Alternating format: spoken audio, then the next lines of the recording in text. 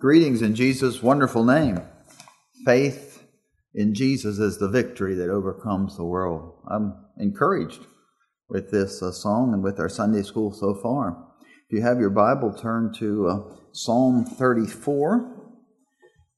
This is a Psalm of David, and there's quite a lot of wonderful truth packed in this psalm. What is it that we can learn from the Old Testament? Well, the book of Romans, chapter 15, verse 4, says there's at least three things that the Old Testament is to teach us. Everything that was written in the past was written to teach us, so that through endurance and the encouragement of the Scriptures, we might have hope. So, as we study the Old Testament, it's my hope and prayer that this passage will teach us endurance or patience. It will encourage us, and it will give us hope, because we need those three things, don't we, for this week? We need encouragement, we need patience, and we certainly need hope. And David needed those, and God was teaching him those things and many others. Well, the psalm starts out with great praise, 3 verses of praise. It's also kind of a testimony. The first 6 or 7 verses especially are testimony verses. And then the rest of the psalm is more of a teaching or a preaching. In fact, at one point he says, "Come, children, listen to me. I'm going to teach you about the fear of the Lord." Maybe this teaching took place in a cave to his family and to the 400 men that were gathered there. At least that's what happened after he left Achish, who was the king of one of the kings of the Philistines. His other name was Abimelech. In fact, some of your Bibles probably at the top have a Psalm of David when he pretended madness or insanity before Abimelech, who drove him away and he departed. Abimelech was kind of a phrase sort of like the pharaohs. So the kings of Egypt were called the pharaohs. The emperors of Rome were called Caesars. Well, the Philistine kings were sometimes called the Abimelechs. And so Abraham met one of them years earlier. He was Abimelech, the pharaoh or the king. Anyway, this particular Abimelech of the Philistines was named Achish. And in 1 Samuel you can read the full story. And after David was there, he went to this cave. Must have been a large cave where he lived with his family and his men, because Saul was trying to destroy David. And this search for David and trying to destroy him took place over probably 8 or 10 years. It was a long, drawn-out affair. And a number of the Psalms were written out of that time of great distress, and this is one of them. So if you found the Scripture, let's stand together and read Psalm 34. I'll read, you can follow along in your Bible, and let's let this Scripture teach us today. I will bless the Lord at all times. His praise shall continually be in my mouth. My soul shall make its boast in the Lord. The humble shall hear of it and be glad. Oh, magnify the Lord with me, and let us exalt his name together. I sought the Lord, and he heard me, and delivered me from all my fears. They looked to him and were radiant, and their faces were not ashamed. This poor man cried, and the Lord heard him, and saved him out of all his troubles. The angel of the Lord encamps all around those who fear him, and delivers them. Oh, taste and see that the Lord is good. Blessed is the man who trusts in him. Oh, fear the Lord, you his saints. There is no want to those who fear him. The young lions lack and suffer hunger, but those who seek the Lord shall not lack any good thing. Come, you children, listen to me. I will teach you the fear of the Lord.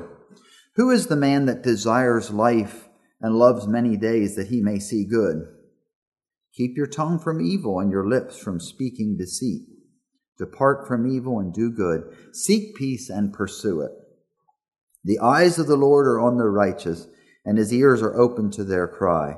The face of the Lord is against those who do evil, to cut off the remembrance of them from the earth. The righteous cry out, and the Lord hears, and delivers them out of all their troubles. The Lord is near to those who have a broken heart, and saves such as have a contrite spirit. Many are the afflictions of the righteous, but the Lord delivers him out of them all. He guards his bones, not one of them is broken. Evil shall slay the wicked, and those who hate the righteous shall be condemned. The Lord redeems the soul of his servants, and none of those who trust in him shall be condemned. Father in heaven, we thank you for preserving the Bible, not only the New Testament, which we so enjoy studying, but also the Old Testament. And all these things in the Old Testament were written for our learning. And I pray that your Holy Spirit would teach us from this passage of Scripture and give us patience and encouragement and hope, even as David found his encouragement and his endurance and his hope by looking to you. I pray we would do the same today. In Jesus' name we pray. Amen. Now, as I studied this psalm, I was especially drawn to verses 17 and 18. And maybe these two verses would be the text verses. The righteous cry out, and the Lord hears and delivers them out of all their troubles. The Lord is near to those who have a broken heart, and saves such as have a contrite spirit. At the top of one of my Bibles is this phrase, the happiness of those who trust in God. David just was bubbling over with joy in this psalm. And I thought I could title this message, Why Praise the Lord? I don't know why you would praise the Lord today. Maybe you have a long list of reasons. I guess there's as many reasons as there are blessings. And his blessings are so many, aren't they? But I tried to pick out three blessings or reasons why to praise the Lord. And the first, and using David's words here, David said, he heard my cry. God hears. And that is a great blessing. And that's something to be really excited about. That we can pray to God anytime, any place, about any situation, and he hears. Now, he doesn't always answer immediately. He doesn't always answer the way we want him to answer, but he does hear, and he answers prayer. And David experienced that. 1 Samuel 21 tells a story that preceded this psalm. David arose and fled that day from before Saul and went to Achish, the king of Gath. And the servants of Achish said to him, is this not David, the king of the land? Did they not sing of him one to another in dances, saying, Saul has slain his thousands and David his 10,000s? Now David took these words to heart and was very much afraid of Achish. You may remember Goliath was from Gath. In fact, some of the Jewish history that I was reading says that David was especially afraid because these bodyguards, these servants of Achish, were saying, hey, isn't this the guy that killed Goliath? In fact, Goliath had some brothers, and they were part of according to this Jewish literature, they were part of the bodyguard of Achish. So David escaped south from Israel into the land of the Philistine to get away from Saul, who was trying to kill him. And he was hoping that Achish would protect him.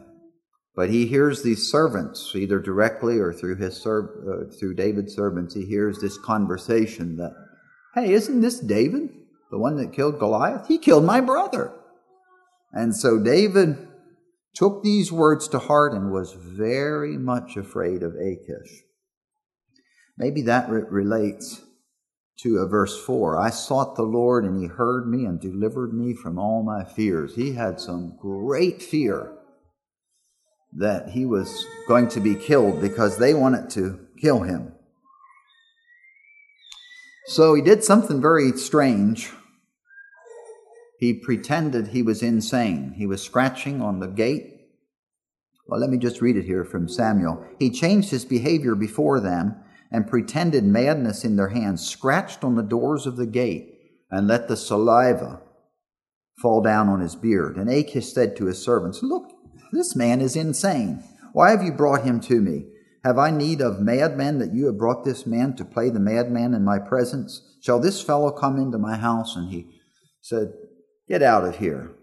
So David, instead of being killed, he and his group, they left that area and they found this cave to live in. This wasn't the end of David's troubles. If you read in Samuel, it just went on and on. I had the opportunity this week to go through those chapters in Samuel where Saul was just so determined to kill David. And David really learned to trust the Lord. Sometimes he didn't do it as well as others, just like us, but he was learning to trust the Lord. And out of that experience came this psalm. So why is David so cheerful? The first reason is that the Lord heard his prayer. The first verse actually could be looked at with a series of questions. Who? I, David. What? I will bless. I will bless whom? I will bless the Lord. I will bless when? At all times. I will bless how? Praising with my mouth, continually speaking, singing. And then I will bless why, and that's what we're trying to focus on here, is why to bless the Lord. We'll bless the Lord because he hears us. Where do you cry for help? Where do I cry for help? There's a lot of places we can go for help. David went to his good friend Jonathan. A lot of times we'll talk to a friend. And Jonathan was a good soul. He didn't really believe that his dad wanted to kill David, at least in the first part of Samuel. As you read those, as I was going through the stories, Jonathan said, My dad really doesn't want to kill you, David. David said, Yes, he does. Good friends sometimes have a disagreement, don't they, on the problem. And later, Jonathan changed his mind because Jonathan threw his spear, Saul threw his spear at Jonathan. He was so angry he wanted to kill not only David, but at that moment he wanted to kill Jonathan. And Jonathan realized, my dad really does want to kill David. So he went out in the field the next day. David was hiding, and they had prearranged this plan that Jonathan would shoot arrows, target practice, and the boy that would run to collect the arrows, if he said, the arrows are on this side of you, that meant it was okay for David to come back to Jerusalem.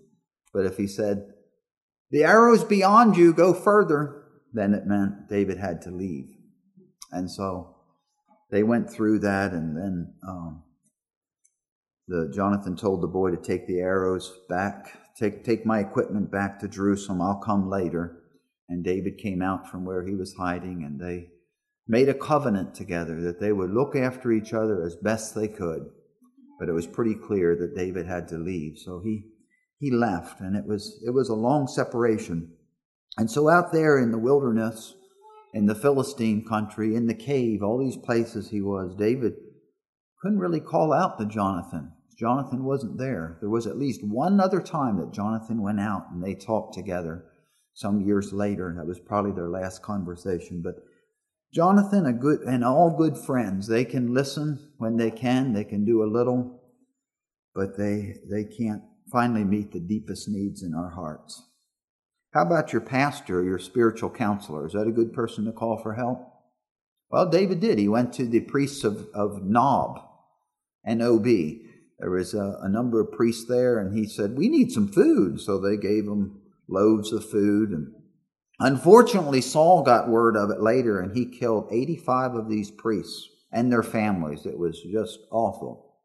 One priest, whose name was Abiathar, escaped, and he went out to David.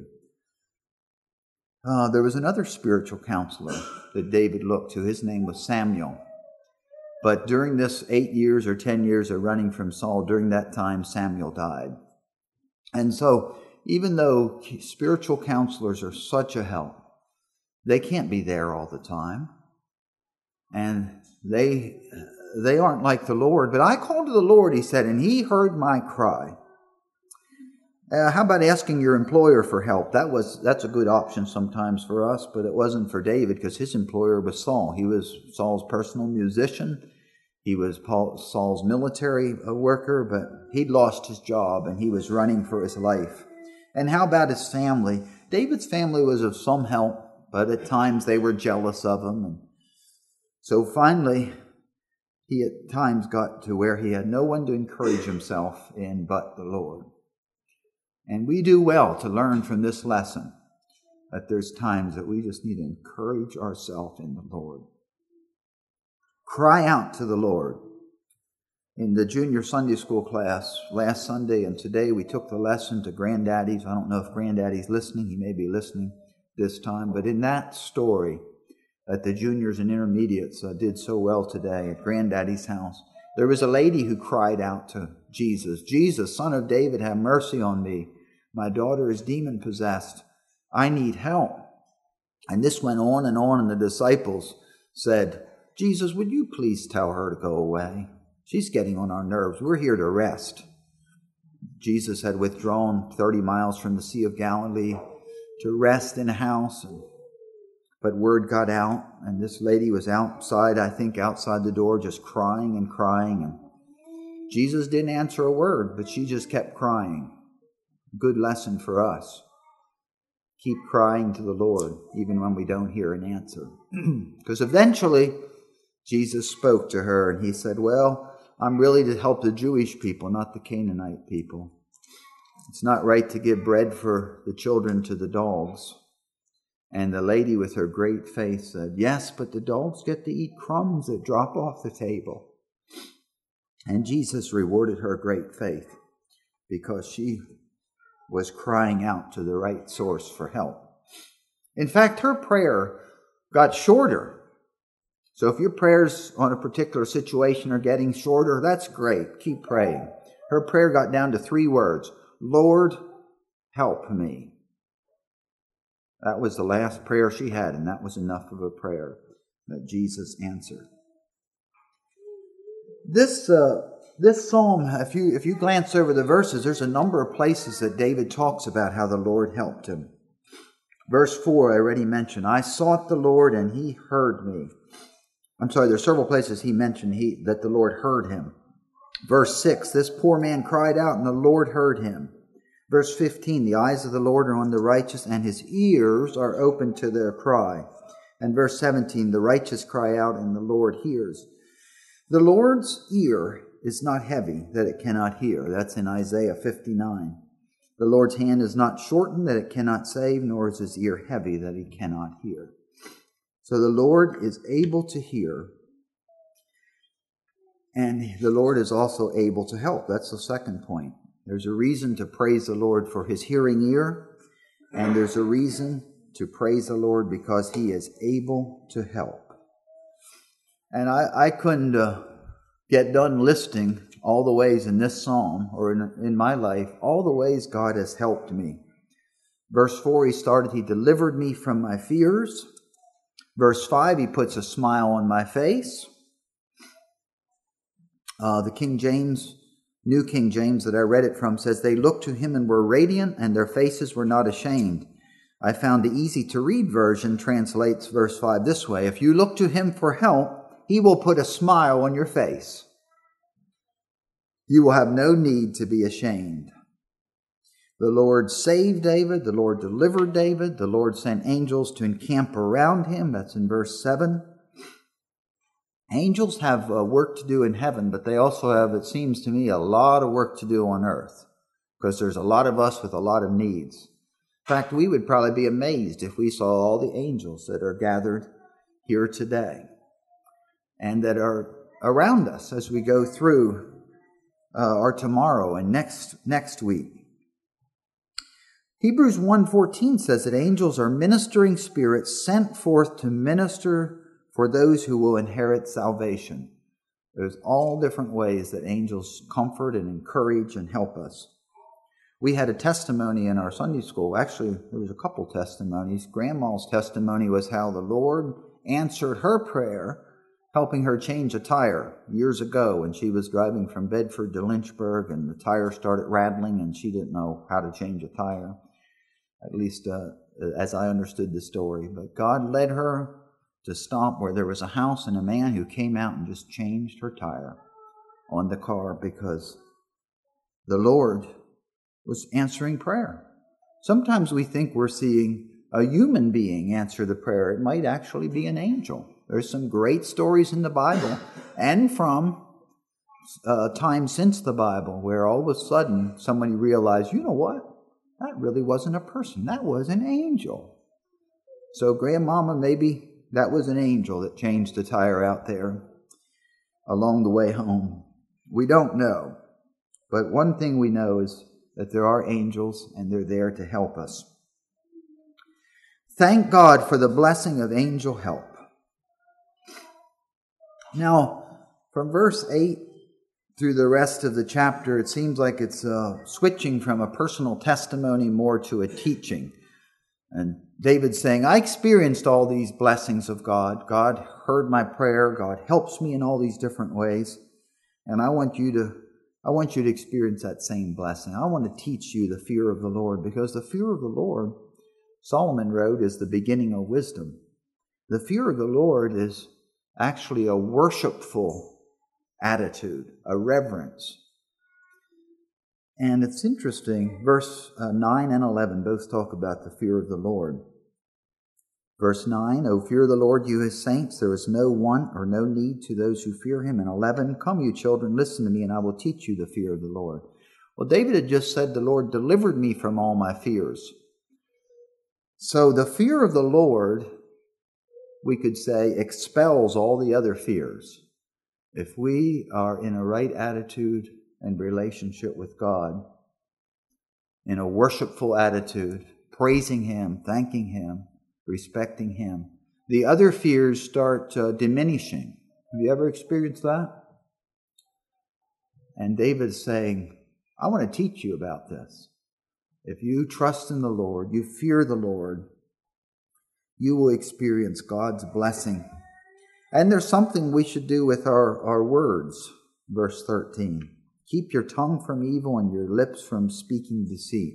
I don't know if he was thinking from his own life. There were different times David wasn't really truthful. And when we're not truthful, things don't usually work out very well.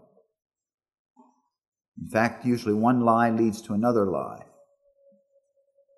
And he was saying, if you want to move forward with your relationship with God, with your fears, getting God's help, you need to be truthful.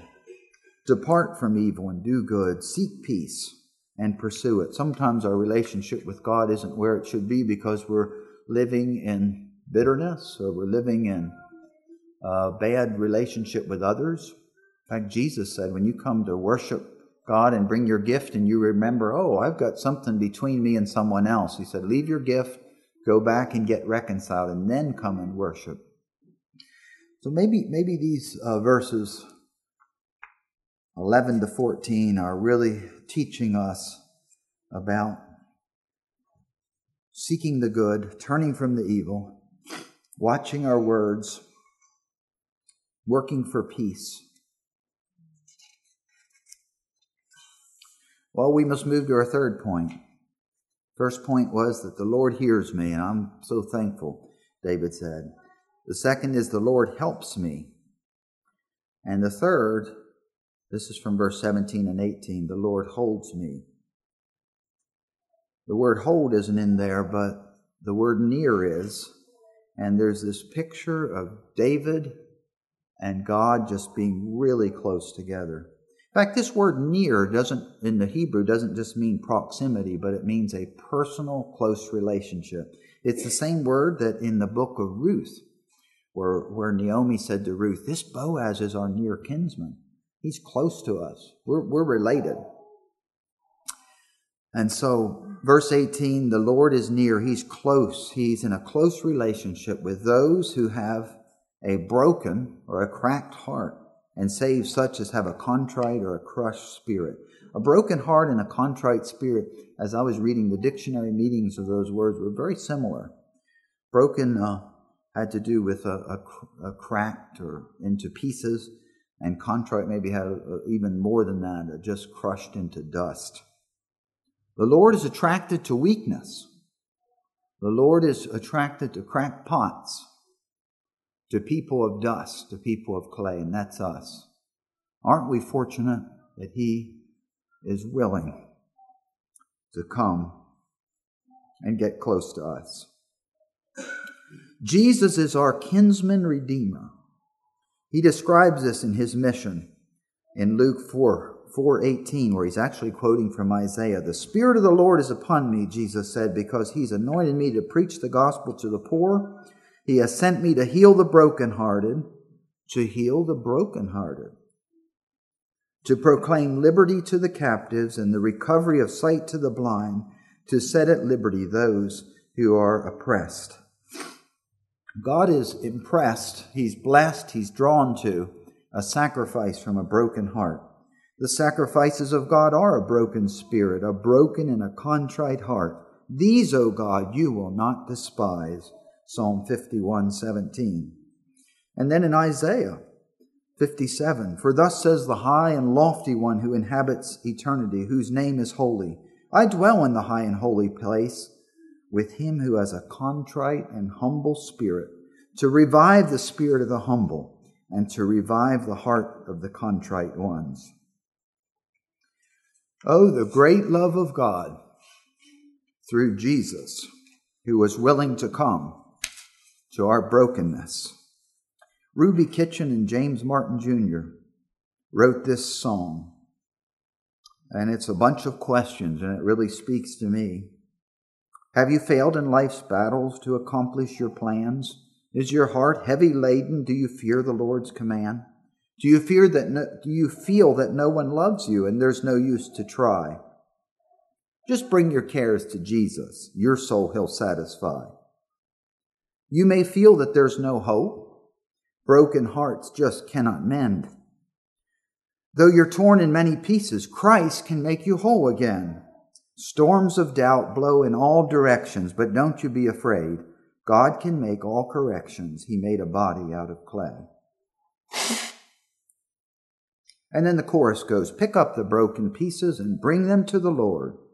Pick up the broken pieces. Trust in His holy word. He will put them back together and make your life complete. Just place the broken pieces at the Savior's feet.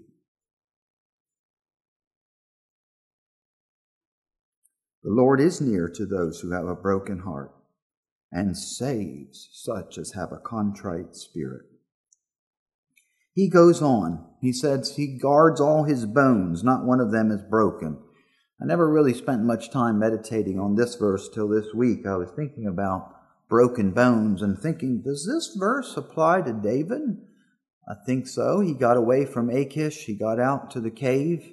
Yeah, mentally he was a bit bruised and maybe very crushed, and in his spirit maybe he had some scratches on him, but he didn't have any broken bones.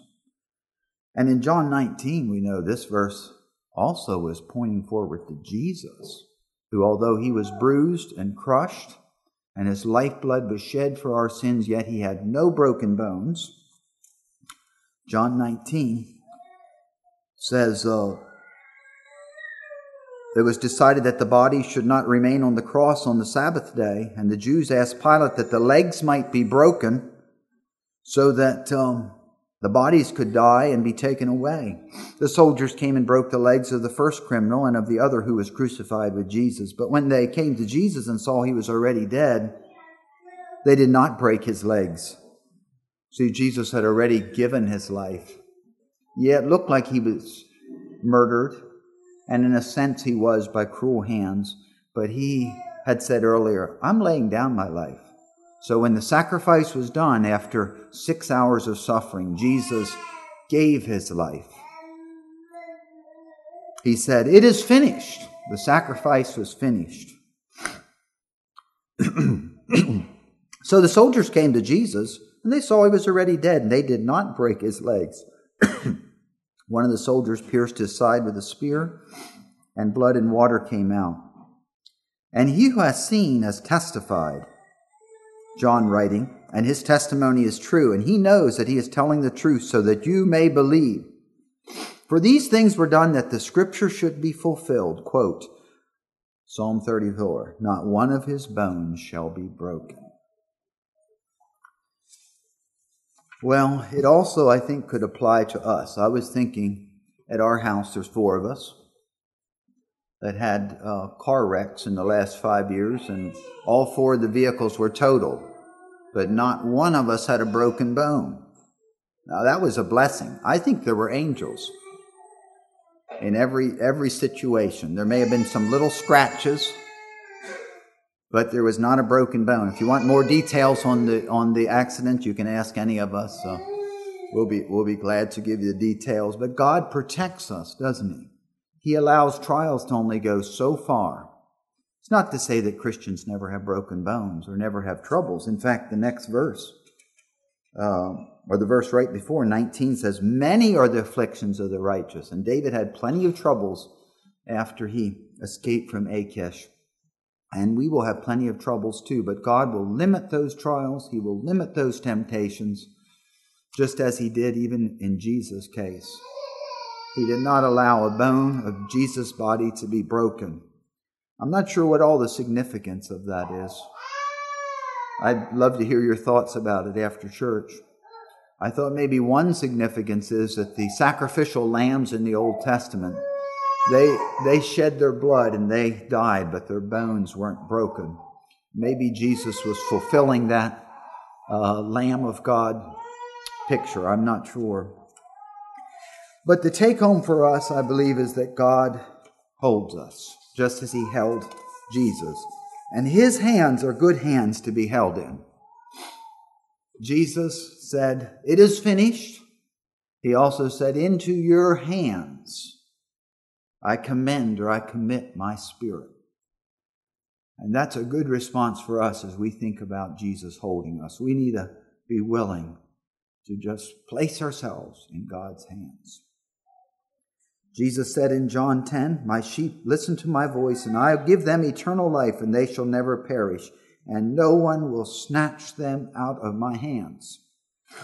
My Father who has given them to me is greater than me, and no one can snatch them out of my Father's hands. I'm so glad that God protects us and gives us security in Jesus. It's not in ourselves, but it's in Jesus and what He has done and what He is doing. So I pray and hope that you can be encouraged, you can be comforted and given hope and patience and endurance from this scripture. And you can be motivated, as I've been in studying it, to cry out to God, knowing that He does hear, to trust in Him, knowing that He does help, and just to rest in Him, knowing that He is holding us in His hands.